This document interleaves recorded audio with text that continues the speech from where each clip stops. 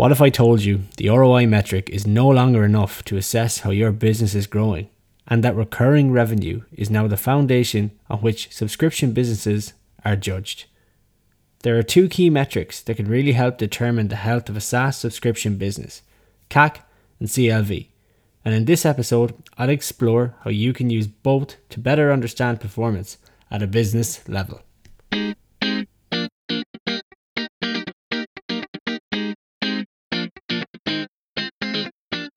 I'm Daniel Murray, and welcome to the Untapped Marketing Podcast. This is episode 10, SaaS Metrics, CAC and CLV.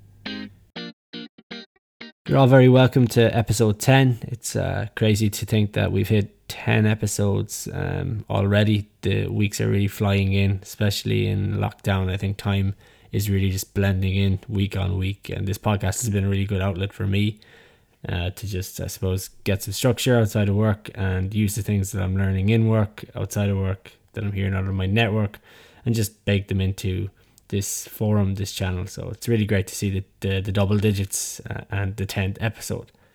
But less about my anecdotes here, I think, and let's get cracking into the reason you probably clicked this episode. And this episode is important because it's about metrics. And the aim of this episode is to help you better understand performance at a business level, rather than each and every marketing campaign that you spin up looking for the analysis or the data within them. Sometimes it's better to stand back and think about how what you're doing is impacting the overall business and the commercial plan. So in terms of commercial planning and SaaS specifically, I think I've said it before offline and possibly on this podcast. When it comes to marketing, SaaS is special. It has its own set of rules, and of course, it has its own set of metrics. And for many startups, you'll have loads of goals, several goals. I think to maximize your chances of success, I'd say pick one or two that are the most important for your growth and focus all of your efforts, marketing and otherwise, on that goal. Generally, I would say just pick one. Some startups use two. This acts as your North Star metric, and you've heard me speak about this on the podcasts in previous episodes.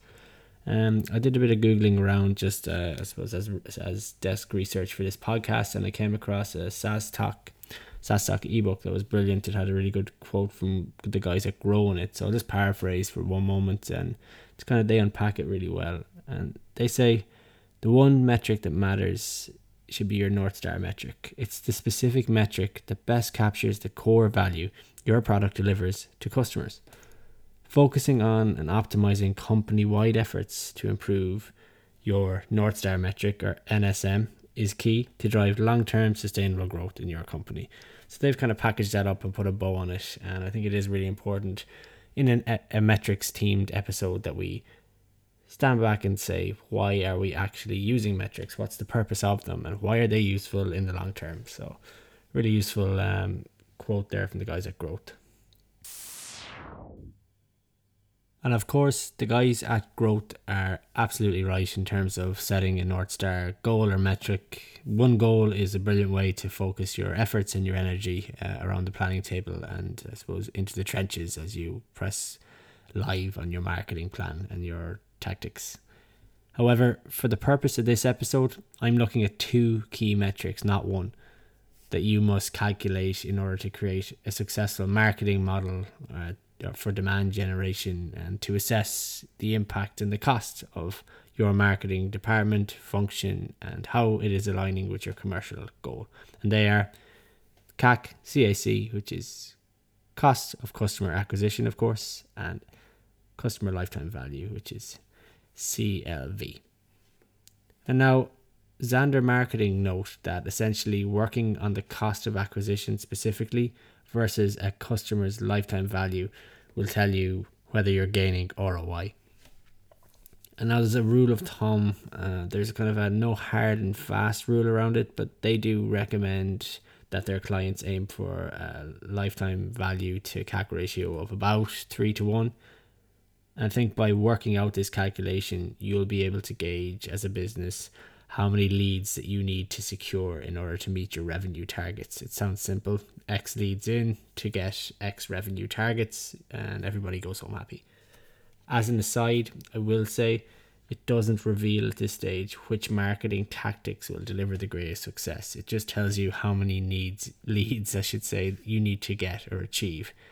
Planning the tactics and finding what sticks is a different kettle of fish, and we'll probably do a podcast on that later on. Customer acquisition cost, or CAC. A broad definition is costs associated with acquiring new customers divided by the number of customers you acquire. Sounds easy, doesn't it? A really broad CAC calculation encompasses all offline and online marketing, the cost of acquiring business across all of your marketing efforts. That can be billboards, posters, Google ads, even Facebook or Twitter ads, even down to the cost of a bunch of promotional flyers. The message is all of your marketing. That can even encompass salaries too, and staff and your wider team. A quick note, as you scale, you can often section off or segment parts of your marketing strategy to calculate specific CAC at a campaign level. But for the purpose of this podcast, most startups keep CAC broad in year 1 and 2 and keep it to the general calculation across the business. This segues into customer lifetime value nicely. I think take note that when looking at CAC, a high CAC does not mean that your business is naturally unprofitable. To understand whether your CAC is justified, you'll need to compare it against your customer lifetime value, which we're going to look at now. For instance, an example would be an optimal lifetime value ratio should be naturally much higher than 1.0 or even 2.0. It suggests that the value a customer brings to your company should far exceed the cost of acquiring a new customer. And this brings us over to the main section of lifetime value. We've just touched on it. It is one of the most crucial KPIs. It measures how much profit your customers will generate for you. We're talking about customer lifetime value, of course. And the most profitable customers for your business are the best ones. And CLV helps you identify who those customers are specifically, which means more focus and higher returns for your marketing effort. It also means you can measure how good your relationship is with your customer base. Description time. So customer lifetime value, or CLV, is the value a customer contributes to your business over the entire lifetime they stay at your company. In really, really simple terms, it's the money you would make from a customer before they churn or they head off. And a quick Google search will give you this really, really simple example. Found it really useful. So, if a new customer costs €50 to acquire, that's their CAC, and their lifetime value is €60. Then the customer is judged to be profitable, and the acquisition of additional similar customers is acceptable to the business. Big Commerce note that customer lifetime value is one of the most important e-commerce and SaaS metrics because it provides a picture of the business's long-term financial viability. And importantly, high CLV is an indicator of product market fit, brand loyalty, and recurring revenue from existing customers. Calculating customer lifetime value. So if you are online recently and you're researching this topic, you'll probably realize already that there is no standard way really to calculate lifetime value, but that really doesn't stop people talking about it all the same. It's everywhere. There are multiple ways to calculate customer lifetime value, but they all involve determining how long each customer is expected to stay with your business and how much revenue they're expected to generate. I like Profitwell a lot on this. I think they break it down really well, and they give a pretty standardized calculation, at least as standardized as possible when talking about lifetime value. What they say is, in SaaS, one of the simplest ways to calculate lifetime value is to multiply the average revenue a customer generates over a given period of time, it's month, quarter, or year, by the average length of that contract. So let's put some simple maths around that framework.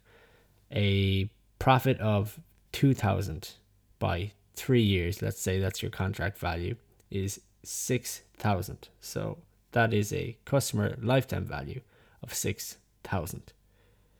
And before we move on to the key takeaways, the 3-to-1 rule of thumb.